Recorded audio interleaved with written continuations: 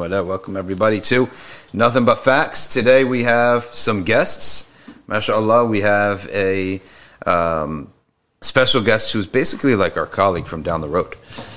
You are working with the Rutgers students as chaplain. Our brother Kaiser Aslam. Because we have Kaiser Alam. Yeah. And Kaiser Alam. I know him very well. Yeah. Everyone is confusing Kaiser Alam and Kaiser Aslam. MashaAllah, he's a great guy. Yeah, he is. He's a tutor, by the way. So Kaiser Alam, South Brunswick. Kaiser Aslam is the chaplain at Rutgers University. So MashaAllah ta'ala, you've been there for 4 years now so far, right? I just finished my sixth. Sixth? Wow.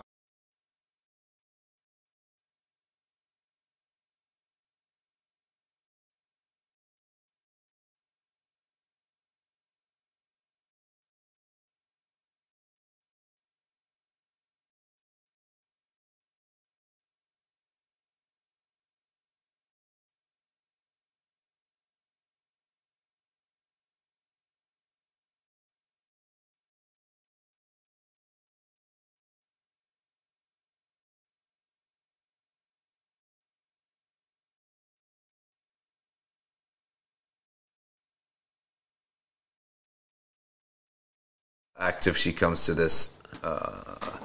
She's from Connecticut. I don't know if she's here right now, but we're about to badmouth Connecticut and say all sorts of terrible things. There are some beautiful things that come out of interesting spaces. Yeah. So I mean, that's a good way to put it. Yeah. Hey guys, do you hear? Yeah, I'm saying this stuff. And what's going on? What are they saying? You'll take care of it. Okay. So Connecticut is a place where, to me, was a good place to completely disappear and be with my family when I'm with them. Yeah. Because when we were just growing up and having kids and stuff like that, and it was just literally nothing to do, no distractions. That's true. Right now, we're the exact opposite. Now there's like constant, non-stop, a wedding, a funeral, party. Invitation, this event. Like, there's never a day where like there's nothing on the schedule. Even if there's nothing, someone will knock on the door, right? We have neighbors. The kids are out, right? There's just always stuff going on. So I guess that's really good for the middle of a family's life. But in the beginning, this idea that where like there's literally nothing to do was Connecticut, and that was the first 5 years, let's say, of when we started having kids and stuff. But there was literally nothing to do except go to the halal market, buy the meat, maybe whatever they knew, have a bite out. There's nothing else to do. So now Chicago, though, was very much like New Jersey in that people who are born there tend to stay there. That's true. That's very true. You have entire generations that go through there. And I think one of the interesting things about Connecticut also was it's very transitory to the point where people go there either for school and then they leave. Chicago? No, Connecticut. Yeah. Or they go there for maybe a work placement thing and then they leave. And as soon as you get there and you're involved in the community, there's almost this jadedness that people have, like, how long do we have you for? That's exactly it. They're not completely willing to invest in you or that relationship just yet because they're not sure if you're going to stay for a while. That's exactly it. It's a safety mechanism on their end, so you can completely appreciate it. I remember one time we had a crew, and Omar Bajwa and a couple other families. There was our Friday night we would get together, right, and do stuff. And he was sometimes busy with the chaplaincy, but all the other families would. I remember one summer, we lost like 75% of the group. Yeah. They all left different jobs in different areas. Then it was like, oh, this is how it is here. Right. Yeah. And then we eventually were one of the people who left too. That was exactly it. I as much as I wanted to ensure people, like, no, inshallah, we're going to keep. We left after 3 years. Yeah. So, but even that isolation element, I will appreciate. And I think I had the similar experience of I had just gotten married, and I moved there, and I was actually able to study, which you almost never get to do in a city like Chicago. Yeah. At least where I grew up, if you try to sit down back, taking a semester off to do what? To study. No, you're not. It's not going to happen. You're There's too things busy. going on all the time. You're way too busy. Yeah. And the idea that you have to in Connecticut to leave, everyone's leaving except the people who can't afford to leave, right? Yeah, that's very true. Even those guys want to leave. Yeah. If you ask the people who actually live in it, they want to leave too. Yeah. Right. And the only thing that I don't think is actually, I don't count it as Connecticut, is the top north of Connecticut, where their life is in Boston. That's true. Really. That's true. And the bottom south, and they never show up to the Connecticut events. Yeah, they're all New York, right? Yep. So Stamford, which I'm actually going to Stamford June 24th. Stamford, all those areas, Greenwich, they don't consider themselves. They're not Connecticut. They're New York essentially. Because I mean, Nyack and stuff is right there. Like you go to New York City, you go up a little bit, you have Nyack, West Nyack, all those really nice suburbs in New York City, and Greenwich and Stamford just have a line between them as an artificial border, but culturally they're all the same. Yeah. So Chicago, people are born there, they stay there. Yep. New Jersey, same thing. I can't say the same thing for Virginia. There's a lot of transitoriness in Virginia. There's a lot of universities. People go there for university leave, right? Most Rutgers students, they're Jersey-based kids, right? They are, and they're planning to stay here, right? So that's what I love about these two places. When you go there, I went to hang out in Chicago one time. I saw huge groups of friends, right? Like tons of dudes. And they all knew each other from childhood. So that was the nice part of Chicago. And I think New York, Jersey is the same thing. Like Central Jersey, we got friendships from ages, and then now we're on second generation stuff. Yeah. So that's really nice. Now, you came over to Jersey. You became the chaplain. Is this the first place you were chaplain? This is the third place I was a chaplain, in terms of at a university setting. Yeah. But this is the first time where the organization is an Islamic organization. That's definitely true. Yeah, I was hired by universities beforehand to, from the ground up, establish a chaplaincy was very different. That's really hard. So it was very difficult in that way, but it's been so much more rewarding as a result. Yeah. So when I finished my PhD, I missed the first round because I had some corrections. Because when you do a PhD, they give you corrections. Oh, I had the same thing for my master's dissertation. Yeah, they give you these annoying corrections, and they asked me to add a chapter. I was like, oh, this is going to take 6 months. That cost me to miss the academic hiring cycle. So I had to get any old job. And one of the jobs I actually applied for was Trinity College. Okay. Yeah. Not as a job, but as a chaplain. So I signed up for Arabic. They said, well, we do have an opening for chaplain. Yeah. It's like, I have no training in this, right? Yeah. She sits me down, and I sit down and have an interview with the head chaplain. Was that Chaplain Reed? Reed, yeah. I know this just because I was at Wesleyan, which is the sister school of Trinity. Yes. Reed and somebody else, and we had this interview, but very quickly on, I realized this is not going to work. They realized it's not going to work, and then we just were chit chatting after a while. Yeah, and that was my only setting in the world of chaplaincy. But how does it feel for you too when you're almost like Connecticut but reverse now? The students coming in, and they're going to be gone. Yeah, right. So it's similar feeling, right?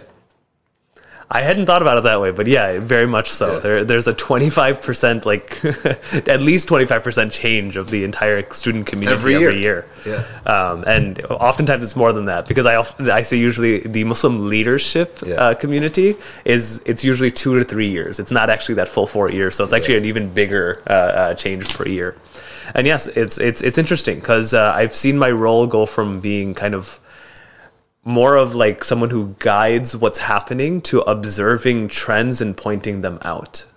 Because one of the things I've started to realize and really appreciate throughout kind of observing the Muslim community is sometimes there's trends that are healthy to have. We try to let individuals go through it while the community progresses because it's healthy for the individual. But when you look at it from a communal perspective, it might be damaging. So we try to walk them through that, realizing it might be good for them, but try to make it so that they can fully process it rather than harming an entire community as they went through it. Give me an example. So, I mean, the classic example that you'll see, especially in like a mentorship role, will be oftentimes when someone, inshallah, gets on guidance for the first time, right? Yeah. Like they hadn't taken their deen seriously, and they suddenly are overzealous in compensating for maybe some of the things they had done in their past, and may Allah accept their efforts. But they oftentimes adopt a style of approach, maybe, or a lifestyle that's way too limiting of themselves. So even of themselves, it might not last them for a very long time. Yeah. Or they start imposing this on their family and friends. And this is where the problem comes in. It's probably healthy for them because, of course, we have a belief system, even in like how Tawbah works. One of the ways that aside from an accepted Tawbah is that you make up for the sin that you've just done. So you introduce a bunch of good habits into your system, and that's good for you. But the issue is that other people might not be able to keep up, or even you might not be able to keep that up in the long term. So oftentimes as you're observing this happen, you have to recognize that this is good for you, but to spread it to everyone right now, they might not be ready for it. And it might make them think that the deen is more restrictive, or this lifestyle is more unrealistic than it actually needs to be. And that's why I think that can only happen if there's people are getting their own guidance on their own without a mentor. Or without a very close link to somebody who's been around the block that they could look up to. And unfortunately, like a lot of us may have come into a situation where there are elders, but you don't look up to them. Like they're not shiyuch, they're not something special. So we don't pay any attention to them, right? And we don't want to be them. And we want to be like somebody who we see on the internet, who we don't see his real life. Yeah, and we have no idea what phases they've went through and all of this. We have like this weird snapshot of who they are, which oftentimes, I think that's one of the things we don't appreciate, is that when you have a face-to-face interaction with someone you can sit with, they can share with you a narrative that they've been through. When you have like a video of them at this weird peak at their, you don't get that human element and recognizing, oh, maybe they're actually more relatable than even I thought they were. Or that you're just seeing like lectures or something, or retreats or something like that. You're not seeing them how they actually live with their neighbors. Like when he's picking cucumbers, does he have a turban on this big in Trader Joe's, right? Picking the cucumbers, right? So there's that element of having your role model or sheikh or something that's far away. That's what I went through, right? We never had we had the local imams, but not to say that it was arrogant, but it wasn't the charm that I was looking for, right? So I ignored them. And then I was looking for, I think a lot of us can relate to this. You're looking at someone that you saw online, right? Yeah. And you don't know how they live regular everyday life. You have these huge gaps, right? Do you think like on Saturday morning he's doing the same thing he's doing on YouTube? Or there wasn't even YouTube at the time. There was just the snapshot of the intensive, right? And the memory of the intent. That's all you saw him at. So you don't know what he's doing. So you're filling in the blanks on your own. And without doubt making big mistakes, right? And lacking experience, lacking common sense, etc. So that's the idea where if there are shiyuch there living, and the people, this is why they say in the books, you see them in all their states, which means you see them as a dad, you see them as an employee, you see him as a businessman, you see him as a regular musalli in the community. You see them in all that. That's how you actually can smooth out that religious kick phase that could be really detrimental if people are filling in the blanks on their own. Yeah. So that'll be kind of one example of like an individual goes through a trend, and the community maybe like girl becomes observing it, making sure that inshallah the pitfalls don't happen, because some of that is healthy, like this idea of like overzealousness and then kind of pulling back, and then okay, what have you learned? Like having a conversation after the fact or during it. What have you learned? From last semester to this semester, and really listening to someone as they process it and just pointing things out that they've already kind of figured out. Okay, so what's the best and the worst? What's the worst trend that you see that's like really deadly, and what is the most optimistic and the best thing that you see? Well, I think the worst will be this culture of profiles, and I think that a lot of young people are growing up in, and to be fair, I also grew up in this to an extent, though I'm more of a foreigner to it. But this idea that from a very young age you had to make a profile that other people could see, and you're judged on it, and your curation of it brings you some degree of happiness. We like creating a fake self, essentially. Yeah, and to be fair, a lot of college students, they grew up in elementary schools having Facebooks. And then eventually moving to other forms of social media, and then the darker sides of it, of like when there are apps that other people will literally rate them based on this, or their opportunities will be presented based on what profile they put forward. To think that doesn't turn into a religious profile or a spiritual profile that they have. It's this weird mentality that gets found. These social media trends find themselves into how we run a community, how would we think of ourselves. That's, I would say, like some of the worst trends that I've seen. and it's just completely represented, and that leads to also this like weird polarization as well, because part of how you define a profile is by what you're not. It's not just by what you are, but you have to forcibly remove yourself from what you're not. Like what, for example? So how would you do that on your social media? Yeah, so on your social media, it would be if you wear certain clothing, you don't wear certain other clothing. If you always represent yourself in a certain degree of lighting, quote unquote. Oh, I see. Right, certain spaces that you'd affiliate yourself, certain music that you associate yourself with, colors, all of these type of things, they form even in terms of how we talk about the community that we're a part of. So some of the debates that we have of like someone's spiritual or someone's more like, where's the proof of this? Which community are you coming from? Which ethnic background is it coming from? I think that makes it makes its way into these spiritual communities as well. And to me, that ends up being extremely detrimental and becomes polarized very, very quickly. And you start wearing even sometimes knowledge or religious affiliation or communal affiliation as a badge of like, I'm part of this. Look, I've taken this class. People used to post like, this is happening, and that becomes a degree of social capital rather than what it was supposed to do of like, they're supposed to increase the humility, increase your understanding of course, the ultimate truth of creator and creation. Like that was supposed to be the only distinction, but what it does instead is adds a bunch more delineations of how do I see myself versus the rest of the people around me. So I'm sure psychiatrists have written about this, and for everyone out there, the topic on Wednesday is always current affairs of the Muslims. Mm-hmm. That's the topic on Wednesdays, and then we close out with a dua, right? Specifically on Wednesday. And today's, I guess you could say, our topic for today is basically trends on campus, right? Yeah. So Ryan, if you want to put this, and for some people who are here want to wonder what the topic is, it's Muslim-related trends on campuses, right? Yeah. And you're going to be the person who is at the forefront of all that and the best person to tell us about this. So we never mentioned our sponsors today. I guess we have to mention that, right? So number one, Mecca Books. I'm sure you're familiar with Mecca Books. Definitely. And Athar. Do you ever cross paths with Athar? Anywhere? Chicago, so. Virginia? I probably have. Yeah. Okay, so Athar, Mecca Books.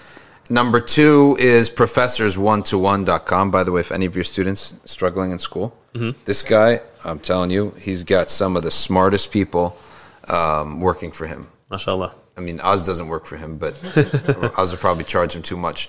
But this guy, he's got some serious nerds, right? Indian nerds, Chinese nerds, right? Got some serious nerds, right?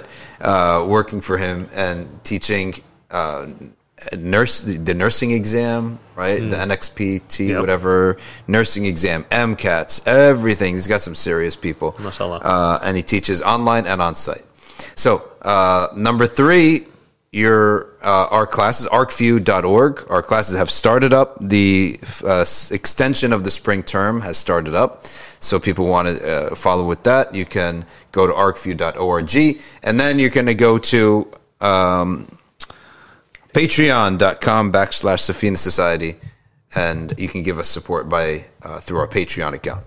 So with that introduction, and now you all know what the topic of the day is current affairs of the Ummah, trends on campus. And I feel so bad sitting like above at a higher level than you, but this is the first time we've had a face-to-face.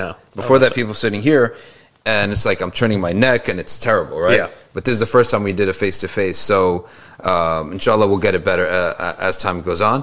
But the topic being the worst trend on campus, and then the best trend. The worst trend, this idea that people are curating a fake self, right, from a young age is really weird, because now at that point, that person may not have a reference point to the fact that that's not real, right? Yeah. And what's real. And the idea of a reference point to me is so important.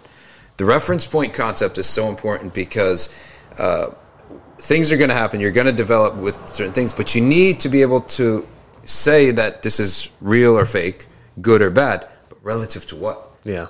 So that's the idea of the pure upbringing, right? And when I say pure, I just mean simple. Right, a really simple, old-fashioned upbringing up to, let's say, late high school, mid or late high school. Now you have a good solid number of years by which to say, that's real, that's life, and that's life and family life, and this is something new, this is something else, right? But what you're saying is that when they're curating their lives from a young age, and now the curation is increasingly all visual. Yeah. Like Instagram is successful because it's a completely visual app, right? And Instagram is successful because you open it up and you go straight to it. Mm-hmm. The Facebook app, to me, has become way too complex, right? You open the Facebook app and I used another one, but which is the Facebook, Pages, right? Pages for Facebook. I don't know if that's what you guys see, but I can't, by the time I get to what I need to get to, right? Like 10 seconds have passed and I've been distracted. Twitter is a much better app. You go straight to it and boom, your tweets are there, right? Instagram is straight visual, right? As soon as you open it, right, you get the visuals right away, which probably will really mess up people's self-esteem because not everyone is perfectly visible. Like their visual is not that great, right? Yeah. So I'm sure there are psychiatrists and stuff, and psychologists, I should say, who have a lot to say about this concept and idea of creating for yourself a profile at a young age where you're not even familiar with reality yet. And I think that extends into what I would classify as like another major problem would be that when someone then tries to tell you how to change something, it sounds like a social attack, even though it wasn't. So even simple things of criticism of like bettering this or doing this, it has with it like, oh no, you're debasing me in some way because my value is based on this image. But if you've criticized that image, you're criticizing me, which is, in my opinion, so counterintuitive to a lot of what our tradition says of like tazkiyah is what the purification, building yourself, and sometimes through some pain or growth or burning, that type of thing, so you get better. And you get into this trend of like, you can't tell me what to do, because if you do that, you've taken something away. And then the other side of this is, it doesn't matter what you do as long as it's you. Is another just like extension of this as well, which I think it's all very much related. Here's another thing with like, it's almost like ageistic, where in the old days, you're on the same platform of life, the same theater or arena of life as everyone else. So an old man, he's on the same, he's lived on the same arena of life that you're going to live in. No different. Whereas the elders of today, they're not on the same. Like the youth are coming up on that platform, whether it's whatever the app is, and now it's Instagram probably, and TikTok, right? Whatever it is. They're always going to change. And then you have elders that you're looking at who are trying to give you a piece of advice, and you're like, you don't even have like a life on that platform. So your entire value is totally downgraded, right? And I've seen the way people have looked at like their grandparents, or even slightly older people that are wouldn't even be their parents, who aren't on those other platforms. And those platforms never existed, and they like aged out of it. They're not going to open a TikTok account, right? So you got a 49-year-old doctor, right, who's pretty set in their career now. They're not going to have a TikTok account. They're not going to open up a TikTok, or maybe not even any account, right? This guy's a made man. And then he's got like a nephew who's like 14. He looks at him like someone who is in another planet completely. He's not in the same arena. So they don't value anything that they have to say. Right? SubhanAllah, this actually makes me think of I'm having two thoughts on this. One is, just by the sheer technology element, people aren't going to be present who really should. We should be benefiting from our fathers, uncles, random people in the community that should have an influence on, rather than it being this chosen group of people because they happen to be on the technology. That's there, and it gets into the echo chamber discussion of not only that, but you get to curate who you listen to, when, like, which group you want to associate with. That becomes so much more emphasized. But the other side of this, I think, is I think this also explains why certain figures rise to the top who maybe break out of that mold. And I know right now there's a lot of conversation on like college campuses for people like Jordan Peterson, for example. I just recently heard his conversation with Sheikh Hamza Yusuf, and that was actually very well done. But why do people like that rise to the top so much? It's because, they're usually not here. So when one does break it, I see what you're saying, becomes that much more important and impactful. And I'm conflicted whether that's totally a good thing or a bad thing, because do I think some good is happening? Yes. But is it at the expense of, is that the amalgamation of all of your older male influences that should have been in your life, but instead you've chosen to glob onto this one? So you're saying because he's like a older professor, you don't expect him to be in these spaces, but because he is, suddenly becomes that much more important, or like we should all listen to him in this. That makes sense. And the other side of this will be like this invention of celebrity that's always there. It's just a very odd phenomenon. Yeah. So that is one of the worst trends, and let's see what people are saying here. First of all, you have a fan club here. Haroon Osmani. You know Haroon? Yeah, 100. Adnan Auda. That's Kareem's brother? No, he came, he visited. You'd recognize him if you saw him. Adnan Auda is not Kareem's. No. O'Day. Adnan O'Day. Adnan is the Palestinian brother. He came to drop off the big shipment from Misr. Oh, Adnan. Okay, so he's not Kareem's brother. What's Kareem's brother's called? Talha. Okay. Aisha Mukhtar graduated Trinity College, and my siblings went to Wesleyan. You know, the Wesleyan was rated as the #1 most atheist school. It is such a secular experience, but that's what made the Muslim community kind of need some degree of kind of like a space to be, because it was such a secular environment that we needed the escape that was provided by the community there was super important and relevant. And they had one chaplaincy, Trinity Wesleyan split. It was joint for a while. When I got there, they had split it, and since then, I think we've kept it separate because there's enough work to be done on both campuses. That's cool. Yeah. Okay, so let's see who else you have.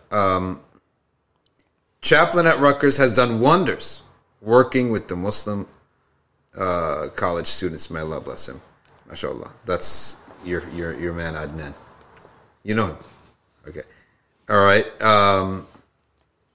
Facebook's UI is a dumpster fire. I totally agree.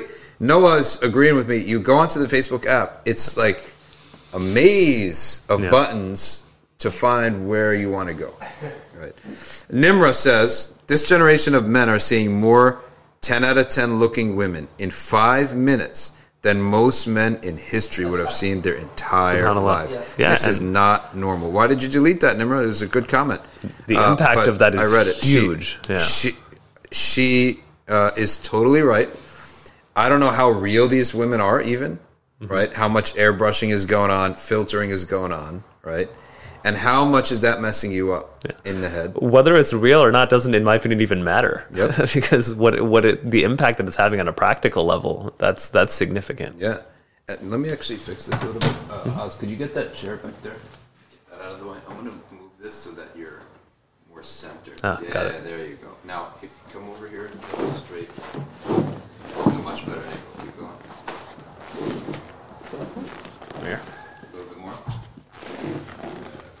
That's much better. So, she's 100% right about that comment. And I think that might actually be the case with men. Yeah.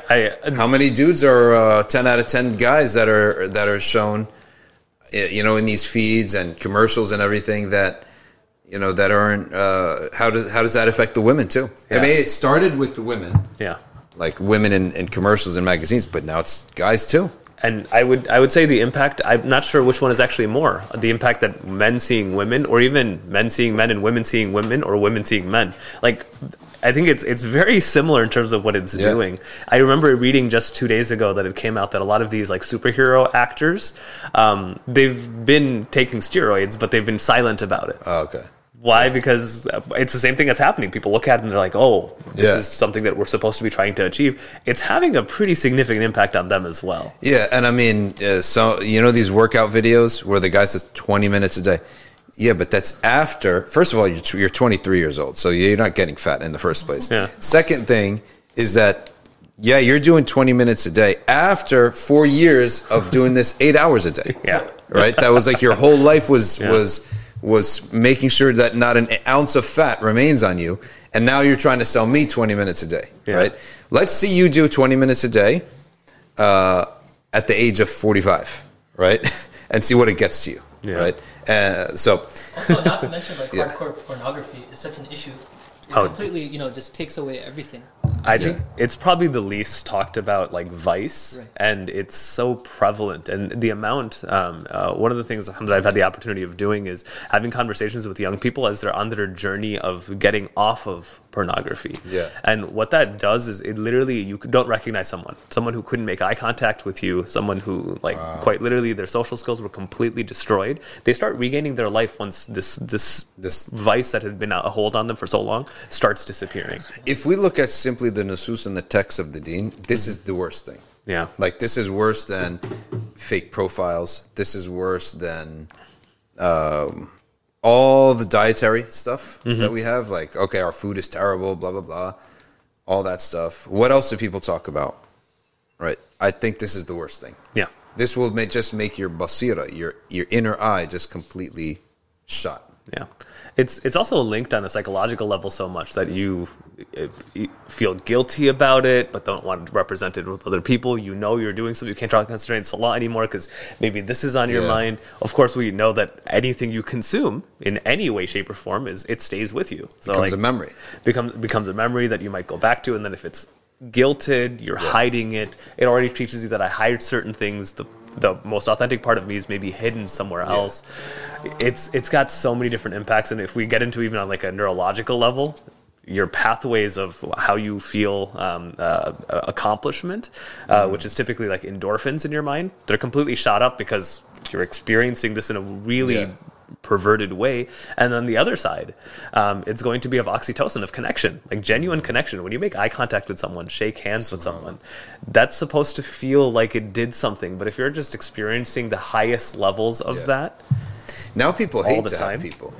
Like in the old days, even in the 80s and 90s when I was young, like, you're home alone, you're bored out of your mind, right? Someone knocks on the door, it's like huge. It's happiness. It's like humongous, right? Someone knocks on the door. But now it's like, I can't stand the idea of a human being there, right? Now it's when you text somebody, these kids don't even answer back. I stopped texting certain people under the age of, now they may be under the age of 25 or 20. I don't even talk to them, right? Because they do not have a concept that if someone texts you, you text back, right? Let alone if you call. Like, they'll never pick up. If you call, they think like someone died. Right. I mean, something simple, like when you had texted me just a few days ago, like one of the things I really appreciated, there was an exclamation point at the end of everything, and it seems like a small thing, but like I really appreciated that element of like, there's some degree of excitement within this. That's why emojis are actually the most useful invention in text, because it actually you can tell the person that you're excited, you could tell the person that you're sarcastic or whatever. Right. Yeah. Or you could just say you could send an emoji without any words, and it tells you how they're feeling. Right. It makes me think like there's a narration of the Prophet ﷺ that said that the guest brings with them their own rizq. Yeah. Right. And happiness is a form of sustenance from Allah. So it's this idea of when someone interacts with you or they come to, whether it's digital or not, there should be some idea of like rizq has been brought to me. That's so true. I never thought about that. That guests, they bring their own rizq, and they bring the rizq of oftentimes. There's some friction in the house. There could be friction in the house. A guest come in, we all have to smile for fake, but then afterwards it turns into something real. It actually becomes real. Or it forces you to become more presentable, right? I've had it many times. Someone knocks on the door, quick, let's clean up. Right, or pick the toys up. They're all on the floor from the kids. And there used to be a time where people knocked randomly. Like, there were no phones. So I remember one guy, he had a summer home. Every time in the summer, he would be on the way. He wouldn't tell us. He's just like, I'm on the way. There's no way I could just pass your house. It's an hour away, right? He lives an hour away. He's going to summer. There's no way I could pass by without coming by. So he'll come by. He'll have tea. Sometimes we'll take out the food, right? And it was completely random, right? That was so exciting, right? Because he had a kid my age. And then he'd do the same thing on the way back. And sometimes I just go with him, right? So all that stuff now, it's people like, they don't like it. Because, as you said, the endorphins of that does not compare to the endorphins of something new on the screen. But what's new on the screen is so useless. It's like, all right, likes, 5 likes, 5 followers. But you know that the investment that person put into that is nothing. Oh, nice, click. That's the investment. Whereas other human beings, they're actually investing effort in real life relationships. So that's the one thing. You keep having a lot of messages here. Mashallah, you have a big fan club here. Who else you have? Someone is asking for a ride. Can you take them to ICNA? No, you gotta say his name. Let's see. Zishan Qureshi. Can you take Zishan Qureshi to ICNA? I mean, I guess I'm putting you on the spot. You have to say yes now. Wait a second. Zishan, he's probably going with his wife and his kid now.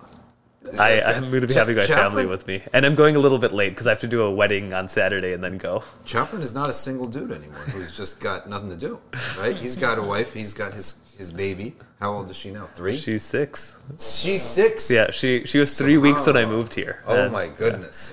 These kids, every year, they get older by 1 year. It's I measure how long I've been in New Jersey by just looking at her. I'm like, I'm that. I do that with my one of my girls too. She was born like 1 month after we came, so I just measure her by that. All right. Have you dealt with a Muslim college student who wants to come out and change their identity, or come out as proud? Or, in other words, gay or different gender? Did we want to go there? I guess we have to go there because it's in the air, and it's like the only thing the whole world is talking about. That's true. Days, That's right? true. This is a question from Solomon. So, Solomon, we're going to answer your question right now. Yeah.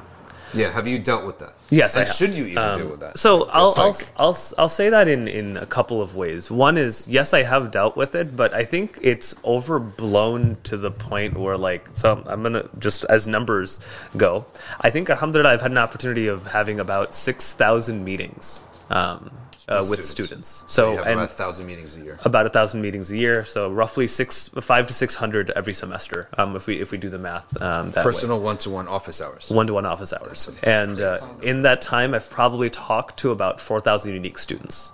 That's crazy. And I can tell you that, have I had this conversation? Yeah, a handful of times. So a handful. So when when you can remember, and I can tell you, I'm not going to, but I can tell you names because out of 4,000 students, you can actually write them in a list. So that's not a lot. Your point is that that's not a lot. It's overblown. My point is that sometimes this gets so overblown in terms of it's on everyone's minds and it's affecting every other student or something like that. Yeah. It isn't. So that's the one component, or it could just be I have a very specific group that I'm talking to. Even if I was to do those corrections, I don't think it's as prevalent as sometimes it's like this.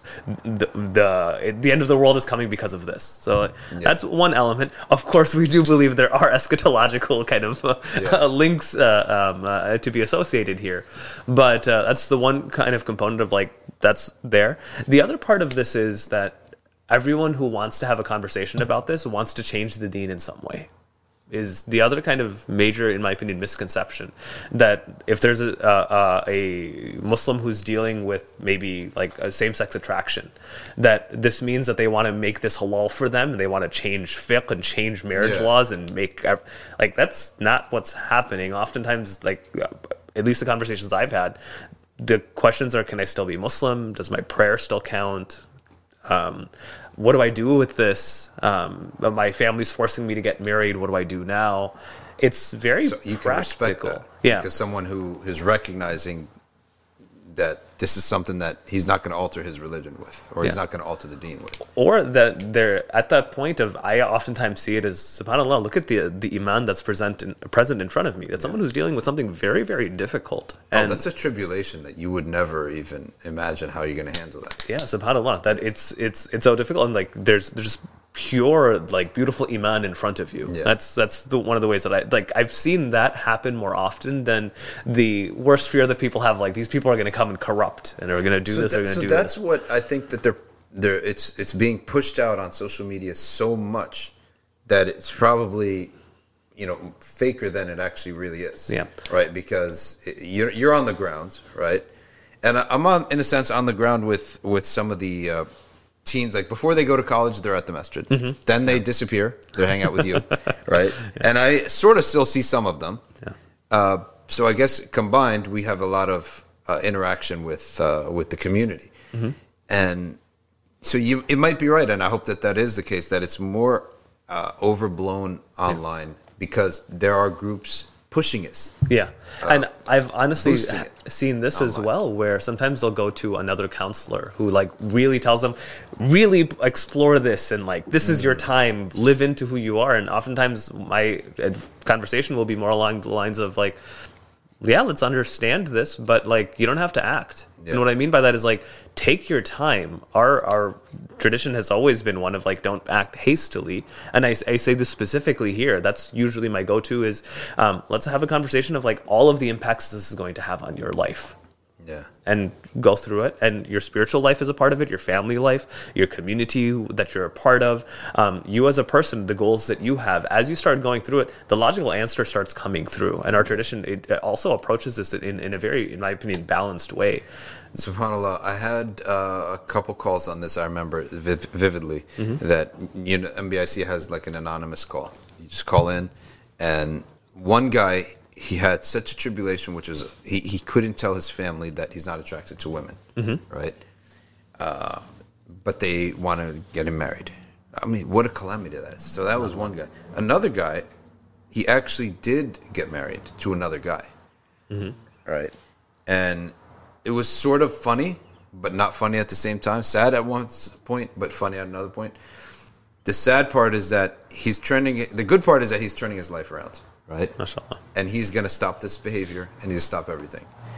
Then he said, but I feel like I'm betraying this guy because we have an emotional bond, right?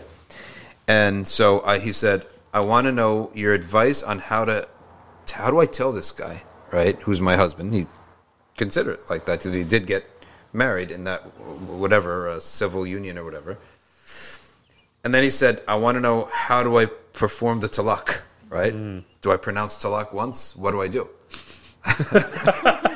I shouldn't. That's the humorous part. That was right? the humorous part because I said, brother, wouldn't have been recognized to begin it's with. not. You can only. It's funny in the books of fiqh they say they have the mahal. Talaq requires a mahal. Means there must be a legitimate source or object that you are divorcing. Right. Yeah. So if you haven't married yet, you can't have a talaq. If the marriage is invalid. Talaq. I've had that same Just question for away, someone saying, right? do I have to do talaq on my girlfriend? And I'm like, oh my gosh. Right? So this poor guy, I told him, no, you can say whatever words you need to say, like, okay, we're going to separate, we're going to split up. The Sharia does not require you to utter a talaq because it's not a valid marriage in the first place. So I had to convince him of that. All right. Secondly, he said, it was a very emotional bond between him and the other dude. Yeah. And he's gonna have to stop. And I had to try to be practical about it because I've never experienced this. But I said, look, I don't think that maybe you're gonna cut him off in the sense that you're never gonna look at his face again or talk to him, because I don't think that's practical either. Take people to an opposite end. Yeah, you're telling him to do something that's really difficult. So I said, listen, your first thing is you get out of it's not a marriage in the first place, but stop this behavior. That's the most important thing, right? And then he was really committed to that, but it was really a call that I've never had before, because it never had a Muslim who actually did get married to another guy and said, I'm making tawbah and I'm leaving this thing. I think this is where more empathy, well, of course in our tradition, like gentleness and it's typically translated as rahmah, but part of rahmah is like empathy. More empathy never made things more problematic. And what I mean by that is like it didn't lead to the truth being less apparent. And I think a gut reaction we have is because we're so oftentimes like young Muslims or even Muslim leaders fall into this, we're so afraid that we're not going to eventually get to say like the Islamic point on things that we won't be willing to listen to what someone is going through. And listen, oftentimes when you listen long enough, they know the solution. You just have to keep them talking. They don't want someone else to tell them what to do. It's along the lines of, why is this so hard? Well, let's talk through it.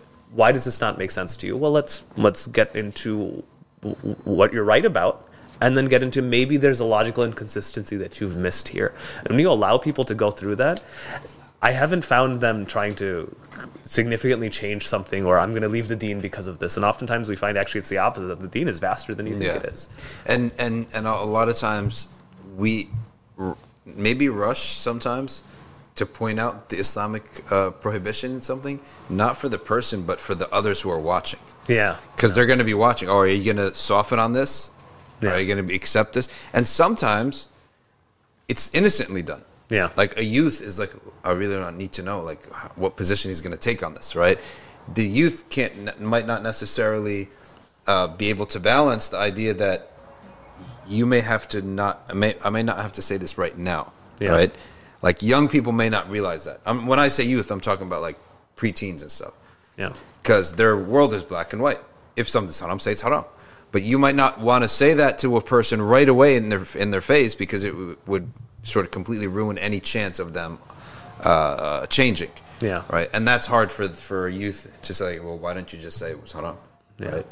Because this is going to sound almost like a cliche, but like the journey is as important as the destination that you got to. Yeah. That if you people often sometimes don't know what they're actually saying. That we're so sloganized at times that if someone says this, they don't mean good for me.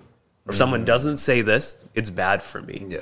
They're so litmus tests. Yeah, they're so into that, again, that label of like, this label is good for me, this label is bad for me, that they don't authentically actually get to go through the process of arriving at a decision. And when you provide that space, at least in my experience, it's been positive. Elegant Adam says, talking about watching TV. Do you remember when watching TV was a thing? Right? Yeah. The only reason that you ever need to watch TV anymore is for sports, because that has to be done live, right? Yeah, but you could do it on your phone. And Yeah, now but you then most stream people it. Now it's stream all it, yeah. streamed, right? Yeah. But you know, like it goes towards the disappearance of physical space. Yeah. Where in the past, you have to actually go home. Say you're at work, now you have to run home because you want to go home, and you want to switch on the TV because the game is on, because you want to watch the finals. Yeah. But now you could do it anywhere. Yep. So, there's don't no rush, space yeah. anywhere where you have to go. There's really a shrinking of that. That's 100% right, because now I used to rush home to catch something, let's say I want to watch that's live, but now I don't have to. Like, I just put it on, I just stream it. I stream it all from these illegal websites, right? So, because not all of them are streaming on purpose, right? Yeah. But they're getting streamed through these illegal websites, right? My wife and I had joked about this just a couple of days ago, that we used to have taqwa about Saturday morning cartoons. Yeah. Right? And it's like, why is that taqwa? Well, think about it. We used to prepare the night before that we want to sleep earlier so we can get up because it starts at 6 a.m., 7 a.m. Yeah. And then you'd set everything out, put the blankets, go there and me and my siblings would watch it together. Yeah. And we had taqwa to how we got entertained. Like, we had awareness and preparation. You had an awareness, yeah. Those are the best, subhanAllah. Yeah. Those Looney Tunes, right? For 4 hours or 2 hours, I remember. And it was just one day. Yeah, and everyone would be asleep. Only my mom would be awake, and she would get cereal and everything. And those were some really fun days. Looney Tunes. Also, one thing is... In the PJs, right? Has to be in the PJs in the family room. We never even experienced that. Cause, you don't even... the cartoons would be on every day. Yeah. But one thing is, like, to one of the previous points, is that, the idea of forgiveness is gone too. With this cancel culture, it's just once someone becomes like a social pariah. Say, for example, like the person that you're describing, they had a gay relationship and now they're out of it. Yeah. Now, how difficult is it going to be for us Muslims to actually reintegrate them into our society? I remember in Ramadan, the story that we read over the live stream in Bahr al-Dumua. Like, I just can't stop thinking about it. It was a sheikh who literally commits ridda, becomes a Christian, and then not only that, but he comes back, and eventually his students accept him. Yeah. And it's announced, and his students say, "Oh, this, he was a wali of Allah." What kind of, that level of forgiveness? Yeah, subhanAllah. It's just unbelievable. Subhanallah. And he marries that woman, right? That Christian woman, and she's the one who she has the vision of Sayyidina Ali, who guides her to Islam, and says, "Allah will not." He said, "Go to him. Allah will not test you with a wali from his awliya." Subhanallah. And then Waj is like, this guy's a pretty well-known Hanafi jurist. Yeah. So he has a contribution to the Sharia. He hasn't been cancelled. Right. He has not been cancelled. And the cancelling must be done by people who don't experience life. When you experience life, you realize there's not a single soul that you're going to meet in this world where you're going to have an absolute perfect relationship with. There's going to be a bumping of heads at some point. There's going to be a quality that you don't like about this person, or a habit or a weakness. Yeah. Right?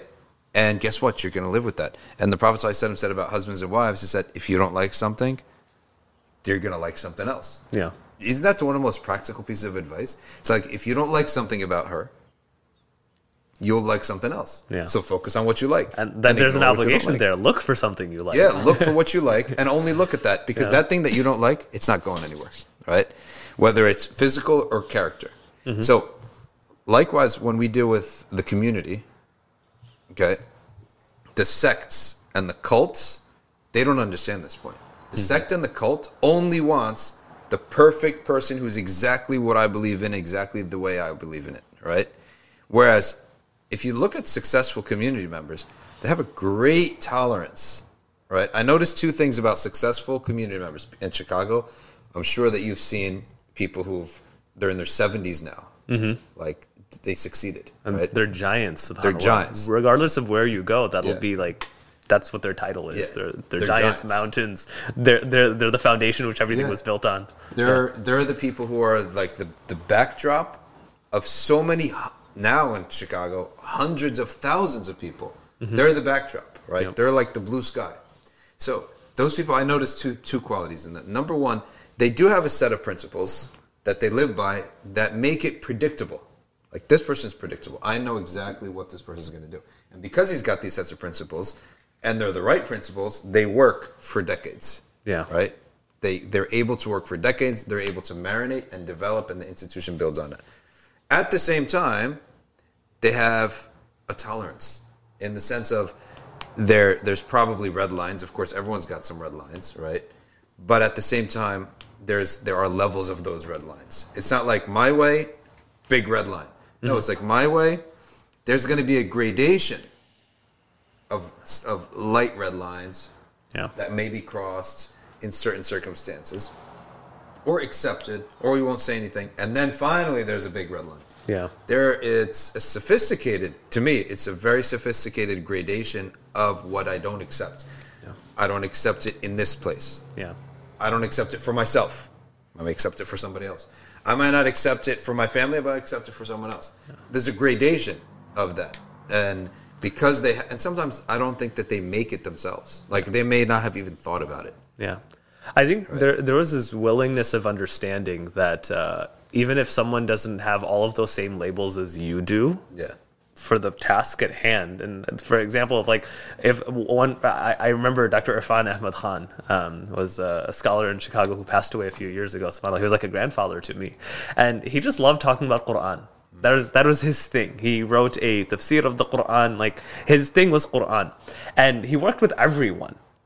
And everyone had great things to say about him. And I've never heard him criticize an organization, which was odd, even though, like, Chicago, my city, I love. And of course, I grew up there. I call it Chicago Sharif. But there's a lot of, like, weird laser beams that also exist there in terms of, like, one community versus another.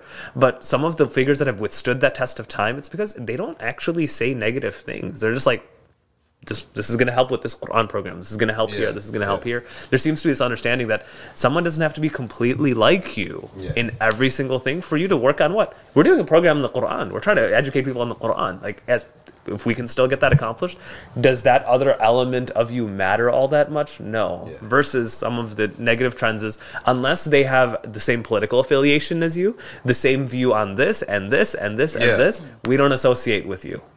And I mean, how do you associate with your family? To guarantee you, like, half your uncles, but aunts, that's part of the result, right? Yeah. That cut everyone off who doesn't associate exactly. with you. Cut everyone off. And if I guarantee you, those types of people that you're talking about, they must have big families because they've navigated that stuff in his family life. When it comes to the community, it's easy to navigate it, right? It's easy to navigate this stuff with strangers. We already navigated it in the more intimate and sensitive family level. Right? Yeah.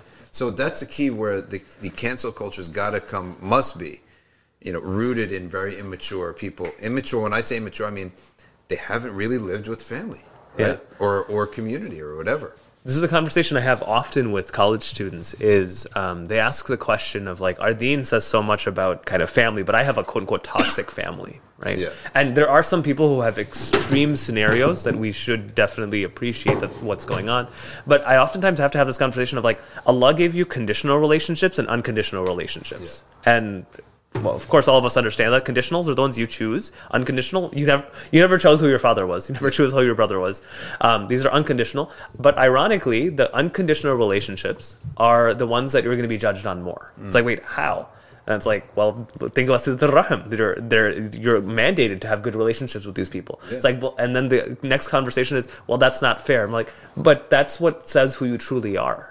Because it's easy to be nice to people who are nice to you. Who you chose to be nice to. Yeah. So, like, that element of your choice is gone from family. That doesn't say anything about That's you. True. Because they were just, you chose them and they chose you. But the people who aren't, who you never got to choose, that shows what your true character. So there's the true test of it. And on the other side, if we had a hypothetical society where you only had conditional relationships, which unfortunately it sounds like we're moving towards it, what then think about it this way of what would happen. There'd be one completely vilified society where no one knows how to treat each other well, and there'd be another of hypothetically good people who know how to treat each other well. The problem is, first and foremost, this is going to be a smaller society each time because people are just going to keep getting kicked out, which we actually see happening. SubhanAllah.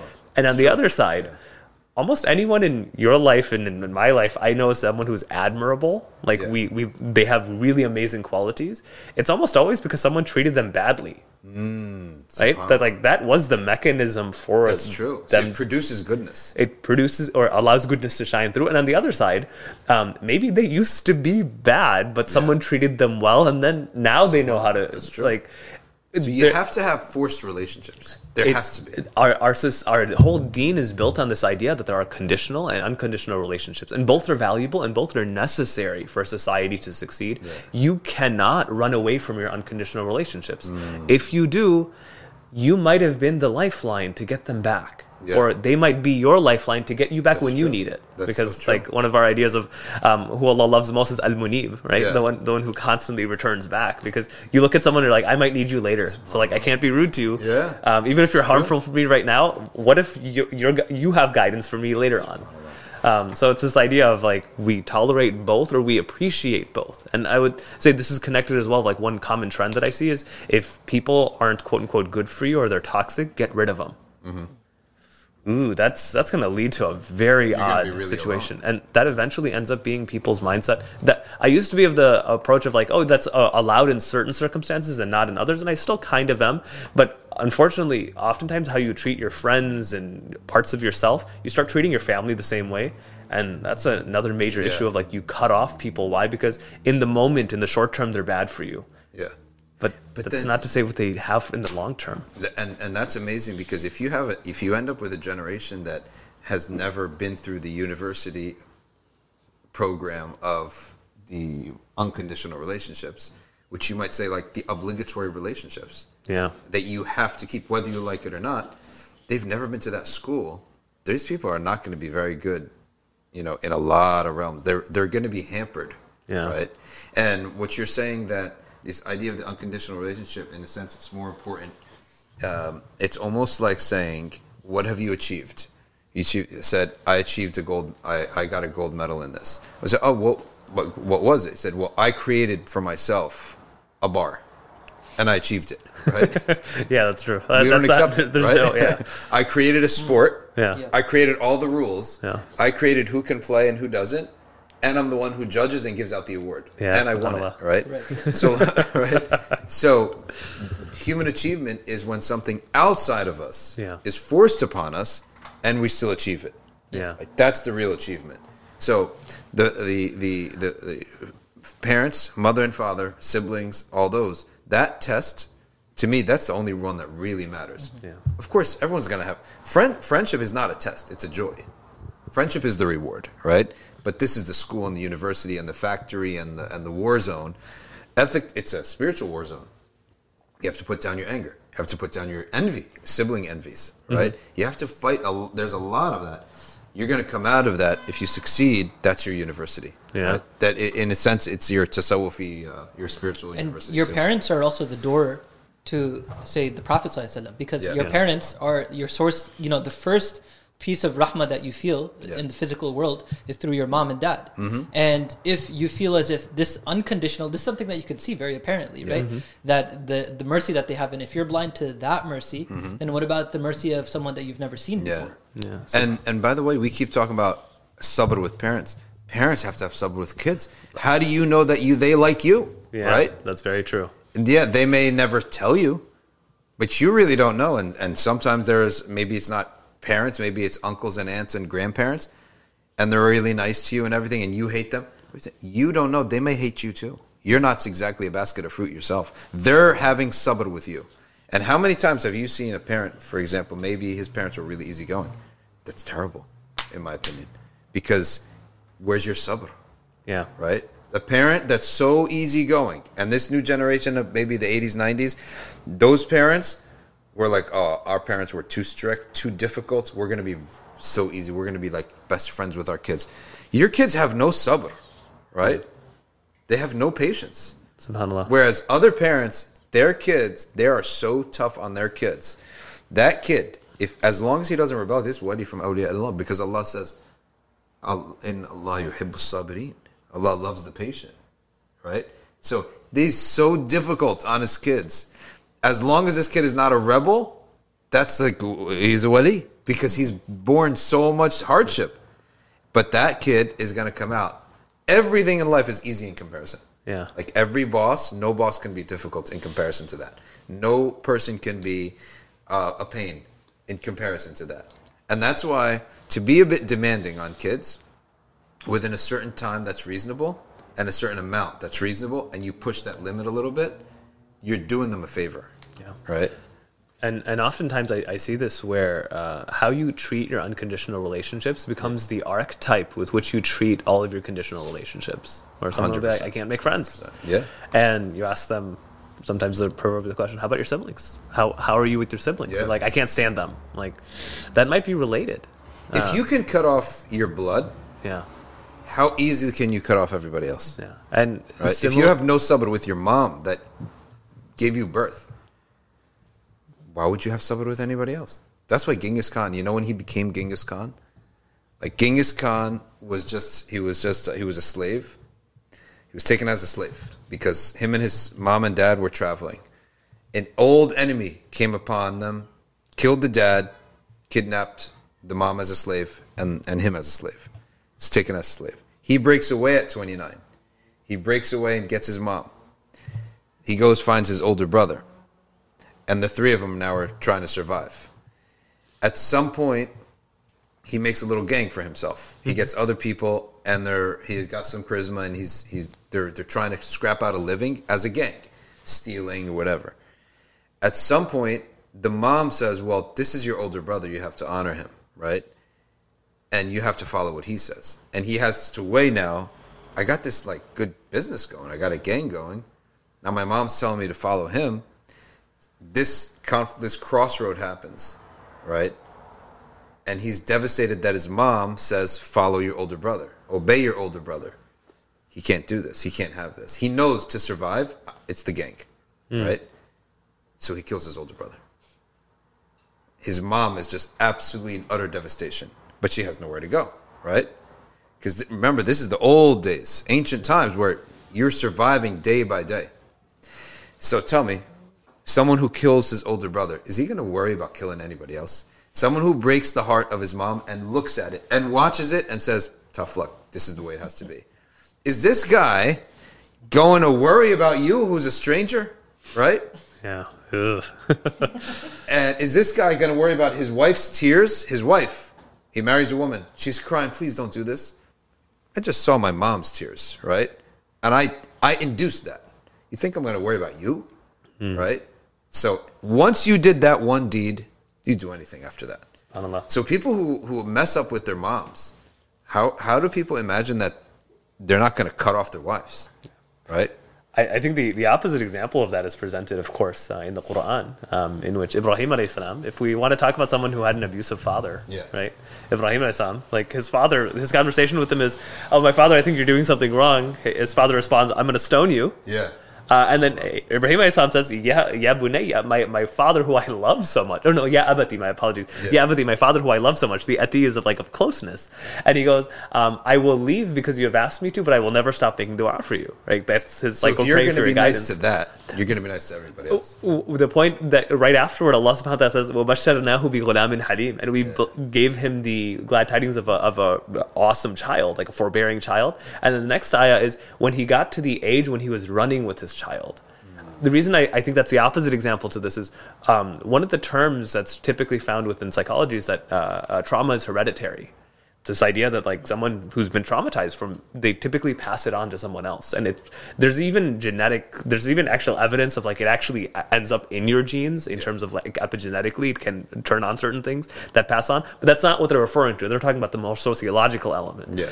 But when you look at Ibrahim alayhi salam's story, you're like, he has an amazing relationship with this child to the point where this is the example of when he says to his son, "Fanzur madha what do you think about it? What do you think I should do after he has the dream?" But it's this idea, there's a beautiful relationship between him and his son. How does that happen? Well, it happens because Ibrahim Islam didn't reciprocate. Yeah. He didn't reciprocate the negative thing that his father did. What does he do instead? I will never stop asking for Allah to forgive you. And because of that, what happens? The chain of this trauma gets cut. It's cut, yeah. Because of his good treatment. Yeah. He wasn't willing to let it go. So he didn't let it affect him. He didn't internalize it. Yeah, so that's why it seems to be that he has an amazing relationship, of course, with Ishaq and Ismail alayhi salam, to the point where he doesn't pass trauma on to them. Yeah. That's how you cut it off, is by not responding. I think it's also, you cut it off by saying, your treatment of me will not be how I treat you. I'm not going to become a monster. I will treat you because Allah wants me to treat you a certain way. You've given the power back to Allah. Sheikh Rami, he said that from his years of teaching the inmates, what he realized is that for the vast majority of them, the best thing that he could completely transform these people on is studying Birr al-Walidain. SubhanAllah. So if you can go back and rectify that relationship, everything else will follow by necessity. Because that's the hardest one, right? Weirdly enough, with students, this is going to be a major thing that I see over and over again is those that have outsourced their respective parents to someone else. Amongst the most corrective things that can be done is reintroduce it. Yeah. Reintroduce respect, this idea of what I should be doing, and disconnecting it from it's because of what they did for you. Yeah. Because I think we have this reciprocity mindset of you only do things for people who do good things for you. No, you don't. Because fundamentally, when we even think about Tawheed, why do you worship Allah subhanahu wa ta'ala? Yes, because Allah has done so much. Because Allah is Allah. SubhanAllah. That's it. That's it. That's at the end of it. That'll also take you to who Allah has placed in your life. Yeah. Why do you treat them the way you do? Because Allah placed them. Mm-hmm. For you in that way. Once you take that away, it's the primary relationship is your relationship with Allah, dictates how you treat the people around you. Yeah. That starts at home oftentimes. Once that gets corrected, it actually corrects a lot of the other, even my ideas that I have, where my life should be headed, how I should prioritize friendships, how I should do. They all start kind of falling into place. I actually really like when Hamza Yusuf always says this. Sheikh Hamza always says that what he doesn't see in the Islamic world, and it's people usually don't take it from him because he lives in a very comfortable life and he's talking about oppressed people. But that doesn't mean he might not be saying something right? And, which is that when we deal with an oppressor, we're not dealing with Allah. Right? When you deal with your oppressor, you should be dealing with Allah in the sense that, how does Allah want me to handle this? Right? Yes, I might have to fight back. Sharia says fight. But Sharia also says have sabr. Yeah. Sharia also says this oppressor is not doing anything outside of Allah's will. This is happening because Allah is allowing it to happen. Yeah. And why would Allah allow this to happen? To teach me a lesson. So the mu'amala, that's why you're never going to actually succeed against an oppressor if you think that you're dealing with the oppressor. You've given him way more attention than he deserves. This oppressor is merely a tool of Allah Ta'ala. It's a force of nature. It's a force of nature. Why did Allah allow this? Oppressor is no different than a hurricane, right? Yeah.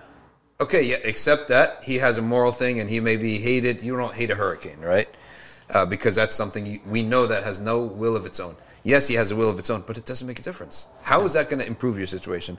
Interact with Allah through this. And what you said about Sayyidina Ibrahim, he cut it. Yeah. the trauma by interacting with Allah, not interacting with his father. That's the exact same point. SubhanAllah. I think of two things on that. And one is, I think one of the confusions that we oftentimes have is that same thing of like, something gets said at a collective level versus the individual level. I think what's being spoken to is like, where's your heart attached to? And you're presenting this as too much of a defining quality, because I think that's what Sheikh Hamza does really, really well. He hits you at your core, and that's like the core problem isn't that we're not organized and overthrowing the oppressors. The core problem is like we've let it get in here at an individual level. So that's one. But the other side of that is it makes me think of the story of Bilal radiyallahu anhu, and when, of course, all of us have heard this, but when he gets dragged into the desert, a rock is placed on his chest. The one thing that an oppressor wants, the oppressor wants two things. Mm-hmm. They either want you to submit to them, because that's exactly what they asked for, or they want you to challenge them. Because when you challenge them, what happens? You've admitted their power. Yes, subhanAllah. But what does he do? You're putting him in the middle. Yeah, what does he do? He says, Ahad and Ahad. He gives power to something else, to Allah. So that infuriates them, because they have no idea what to do at that point, because there's nothing that can be done. You can't do anything with them. And that's why he just sold him. Yeah, right? That's why he's like, I can't achieve my goal here. So he accepted money for him. Because if he would have fought back, look. That's true. Or if he would have submitted, of course. Like, you put me at the center of your energy and your attention. That's what I love about, there's a line that the Christians say about Jesus, that what do you say now that we've got you on the cross? And he said, I say simply that God has given you power over me, right? So it's almost like not denying reality, but introducing a new reality. Yeah. Right?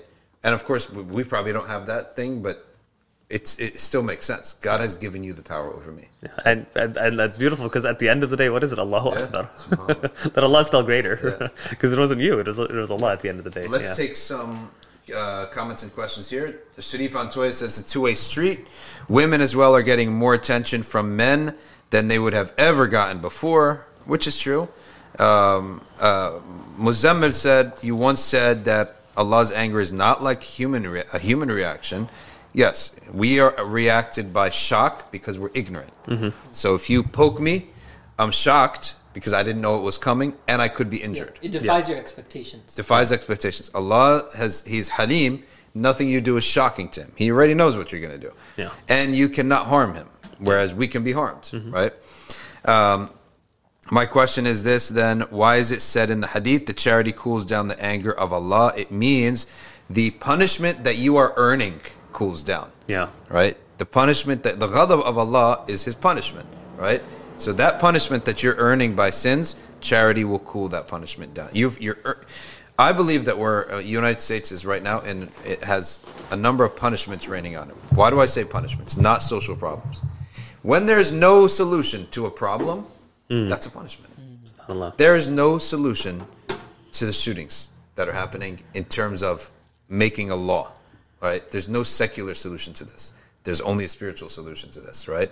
The people shooting, now you're going to have one side saying, take away guns. Would you want to be any less practical? How many guns are there? 300 million, 400 million, something like that? There are more guns than people, right? Yeah. For sure, right? There's probably more guns in the country than people, so you're not taking them away from people. All right, you're going to start issuing them less. So do you think that there's like a black market where people will acquire them legally and then it's just a band-aid solution. It's a complete it's a band-aid on a massive gash. It's not going to work. So when I see that there's no actual solution, right, that they can have, we would say the real solution is spirituality, even from community, even outside of Islam, just their spiritual healing of sit with your family. Go to church, make friends. Go to church, make friends, have pets. You know the wisdom of pets is rahmah. Definitely. You rahmah with a bird, with a rabbit, with a cat. If you have rahmah with that, wouldn't you definitely have rahmah with a boy, right? A child. And that's also why on the opposite end, someone who's cruel in those situations, it's directly linked. They always say that. Cruelty to animals, right? If you're cruel to that little vulnerable creature, something's really terribly wrong inside you. And why I think that becomes important, that doesn't mean they shouldn't have it. It's actually that becomes a safety net. You actually are able to opine that someone has something developmentally wrong, that might happen, because SubhanAllah. they were able to do lesser harm. And of course, we value you're able the to lives see of it. these little creatures. We do, but I'd much rather have someone do something terrible to. I love cats to no end, but like to that, than do something terrible to a person. Well, it also when you're interacting with animals and you see that, it's the warning sign in advance. Yeah. It's not like the only thing that you have to experiment with is humans. No, you have animals are there so that if you're behaving like that, the teacher says, "Oh, like this kid needs help." That's exactly it. Even with like people should have. This is where it even goes down to the social media side of things, because people sometimes need to say dumb things without it having massive consequences. Yes, so that we can see the problem. Yeah, so like say it in like a family gathering, a group of friends, and people are like, dude, How many times did every kid has gone through this? If you have enough dinners with your dad, right? Your dad will tell you, listen, I'm going to tell you this so that no one outside tells you this. That was a dumb thing to say.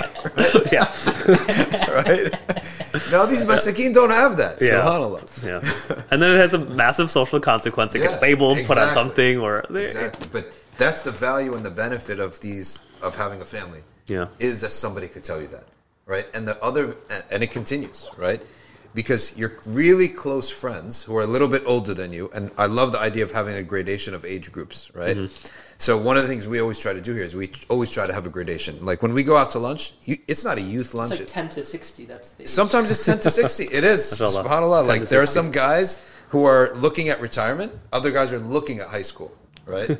So... but the benefit of that small gathering is that somebody say you can really care about each other and bring a different perspective to the person in a way that it's not damaging. Where he can say, listen, by the way, don't say this, right? Again, you're actually not right about this, and it's really going to upset a lot of people. So that may upset you in front of 5 people for 5 minutes. But he saved you so much more. Yeah. It's something that if your dad couldn't get everything, because sometimes people are muted in front of their dads, well, in your social friend group, if they're elders, get roasted for it sometimes. You get roasted. Like, sometimes, bro, what are you saying? Exactly, you get roasted. And you need to. Like that's a part of it. You take that criticism, you appreciate it. The idea of roasting each other is something that is very important, I think, for males, because what you're doing is you're hardening his skin a little bit. Right. As long as it's healthy, right? If it's healthy and there's a lot of love in it, but it's in a joking way, right? It's hardening the person's metals. I'm gonna have to tell the brothers social group this at Rutgers, but let's see if I can get your approval on this. You know how like zakata to grow, one of the forms of growth is to burn something, right? Like you burn crops or the edges of plants in order to make them grow more. So the brothers roast should be called Tazkiya. Tazkiya roast, because you know that forest fires are the best thing for forests. It takes out all the weak and the old plants, and those ashes are really good for new plants. I wish I could stay longer, but today's pickup day for me. I gotta do the pickup. But let's look at some real quick things. If anyone has anything to say, we have a brother from Uganda. SubhanAllah. Dr. Edie, not Idi Amin. Dr. Edie. From Uganda is saying Assalamu alaikum to everyone. Alaikum salam. Uganda. Okay. El Tiger de Tejas, the Texas Tiger, I guess his name is. He says, Quran says he was never crucified. Yes, we're saying that's just a story, right, that they say about him. The line is true. It's not true that he said it, but it's an excellent meaning that I'm only in this position because God gave you power over me. Yeah. And that's what Yadullahi fawqa aydihim is also part of oppressors. The hand of Allah is over their hand. It's not the Sufi Bayah, right? We can go. It's also for oppressors, right? That, yes, he's punishing you. Yadullahi fawqa aydihim. Don't think for a moment Allah's not in charge of this. So start examining the wisdom, right, of it. So that's on YouTube. Let's quick Instagram, then we move to our dua. And then I really wish we could... But now that you're local in the summertime, you can come regularly, inshallah. Because you really bring a great perspective on what's happening on the campuses and how you've dealt with it over years is going to be far better than a textbook. And inshallah, trying to read the it. summer program and the part-time program. Because, like, ilm is not, like, separate from da'wah 100%. or anything like that. So that's our goal, inshallah, to make everything integrated. Yeah. Weeknights we have here started our pre-pilot program of our Mahad. right? Like a Qalam Institute type of thing. Yeah. And the differentiator is that, like, I at the masjid, I teach usually using English text preparatory. We actually do get pretty deep into things, but it's always from a preparatory angle. Here, we're using all Arabic texts, so that students can learn, the Arabic stuff, these texts, and learn these texts. If they ever continue on, they actually know the Arabic text. Yeah, it's the lens with which you can look through things. So oftentimes that becomes the most important takeaway from studying a text, is what it's done to your language. Totally, the language of it does. AMS says, what do you do when you feel like it's painful to just make dua, when you've made dua and nothing changes? I would say that we cannot forget that dua requires sabr. Yeah. That matters requires sabr. And anything that you want that has value in life, it requires patience. So I would just say, just continue to be patient. Okay. JJ says, alpha males versus simps. That's only used on certain Twitter and people who like to talk about that a lot. And we in Islam have a whole nother concept of masculinity than that world. Maru'a is so much more complicated, and it's about dignity at the end of the day, and dignity falls under both categories. Yeah. What if the thing that you don't like in your spouse is their addiction to pornography?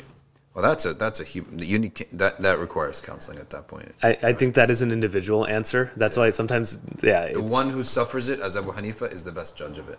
That's what Abu Hanifa said about certain things. But they provide for you and they provide for your children.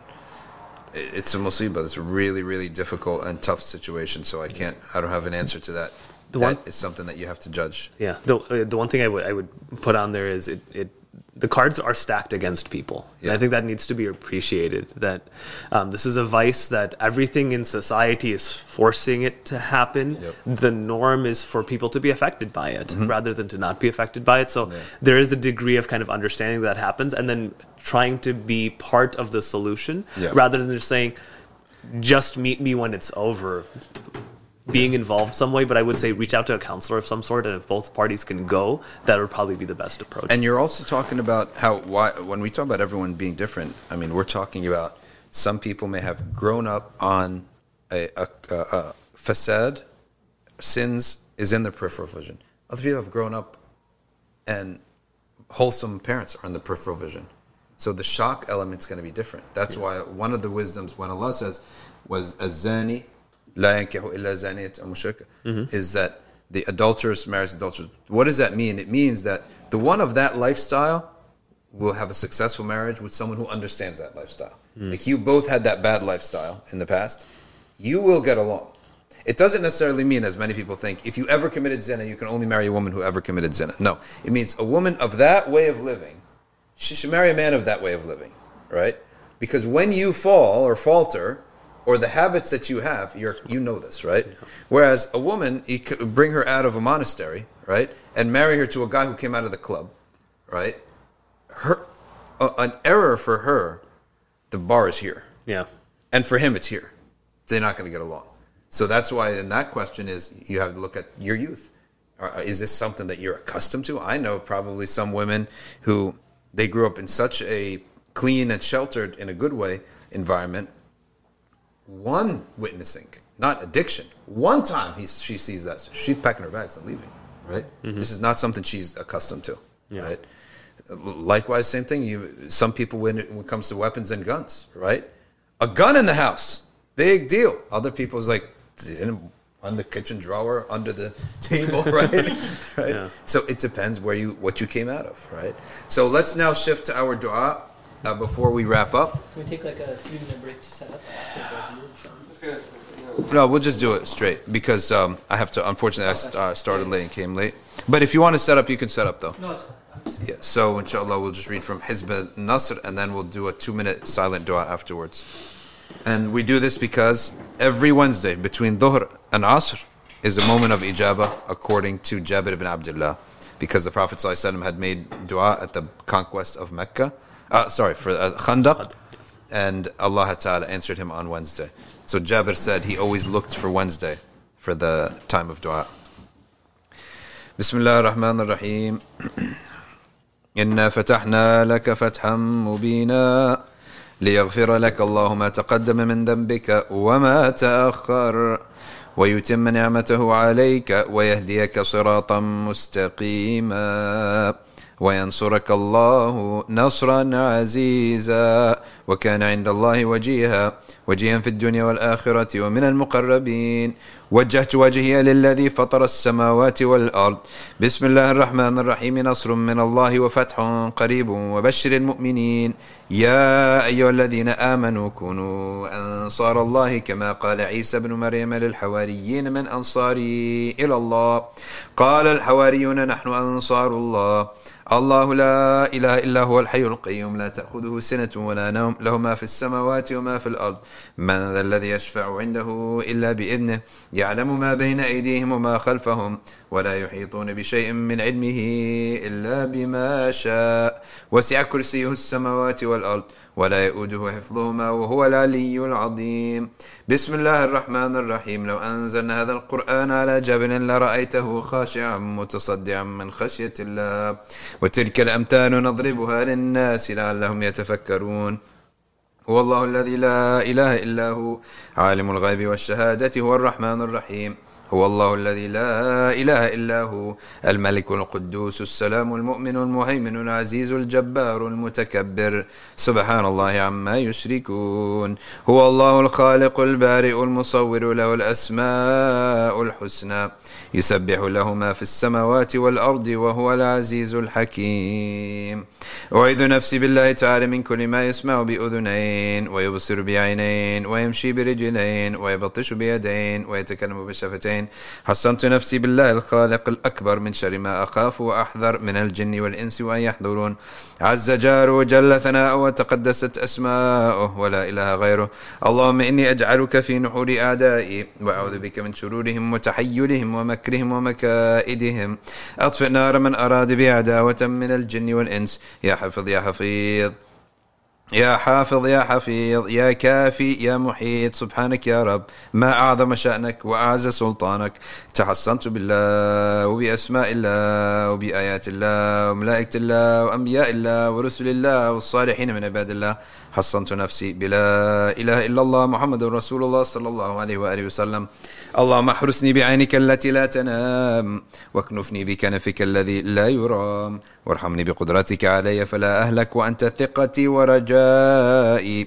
يا غياث المستغيثين يا غياث المستغيثين يا غياث المستغيثين يا دارك الهالكين يا دارك الهالكين يا دارك الهالكين. اكفني شر كل طارق يطرق بي ليل أو نهار إلا طارق يطرق بخير إنك على كل شيء قدير. بسم الله أرقي نفسي من كل ما يؤذي ومن كل حاسد. الله شفائي بسم الله رقيت. اللهم رب الناس أذهب الباس اشفي أنت الشافي وعافي أنت المعافي لا شفاء إلا شفاؤك شفاء لا يغادر سقما ولا ألما. يا كافي يا وافي يا حميد يا مجيد ارفع عني كل تعب شديد واكفني من الحد والحديد والمرض الشديد والجيش العديد واجعل لي نورا من نورك وعز من عزك ونصرا من نصرك وبهاء من بهائك وعطاء من عطائك وحراسة من حراستك وتأييدا من تأييدك يا ذا الجلال والإكرام والمواهب العظام. أسألك أن تكفيني من شر كل ذي شر إنك أنت الله الخالق الأكبر. وصلى الله على سيدنا محمد وعلى آله وصحبه وسلم تسليما كثيرا طيبا مباركا فيه والحمد لله رب العالمين ظاهرا وباطنا وعلى كل حال يا أرحم الراحمين. So we take 2 minutes for individual dua.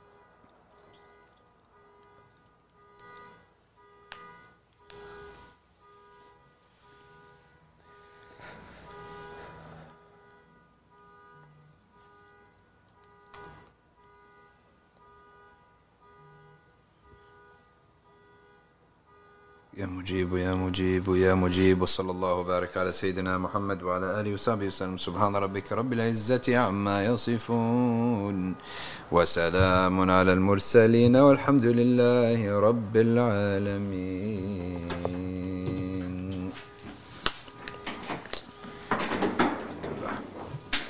Thank you for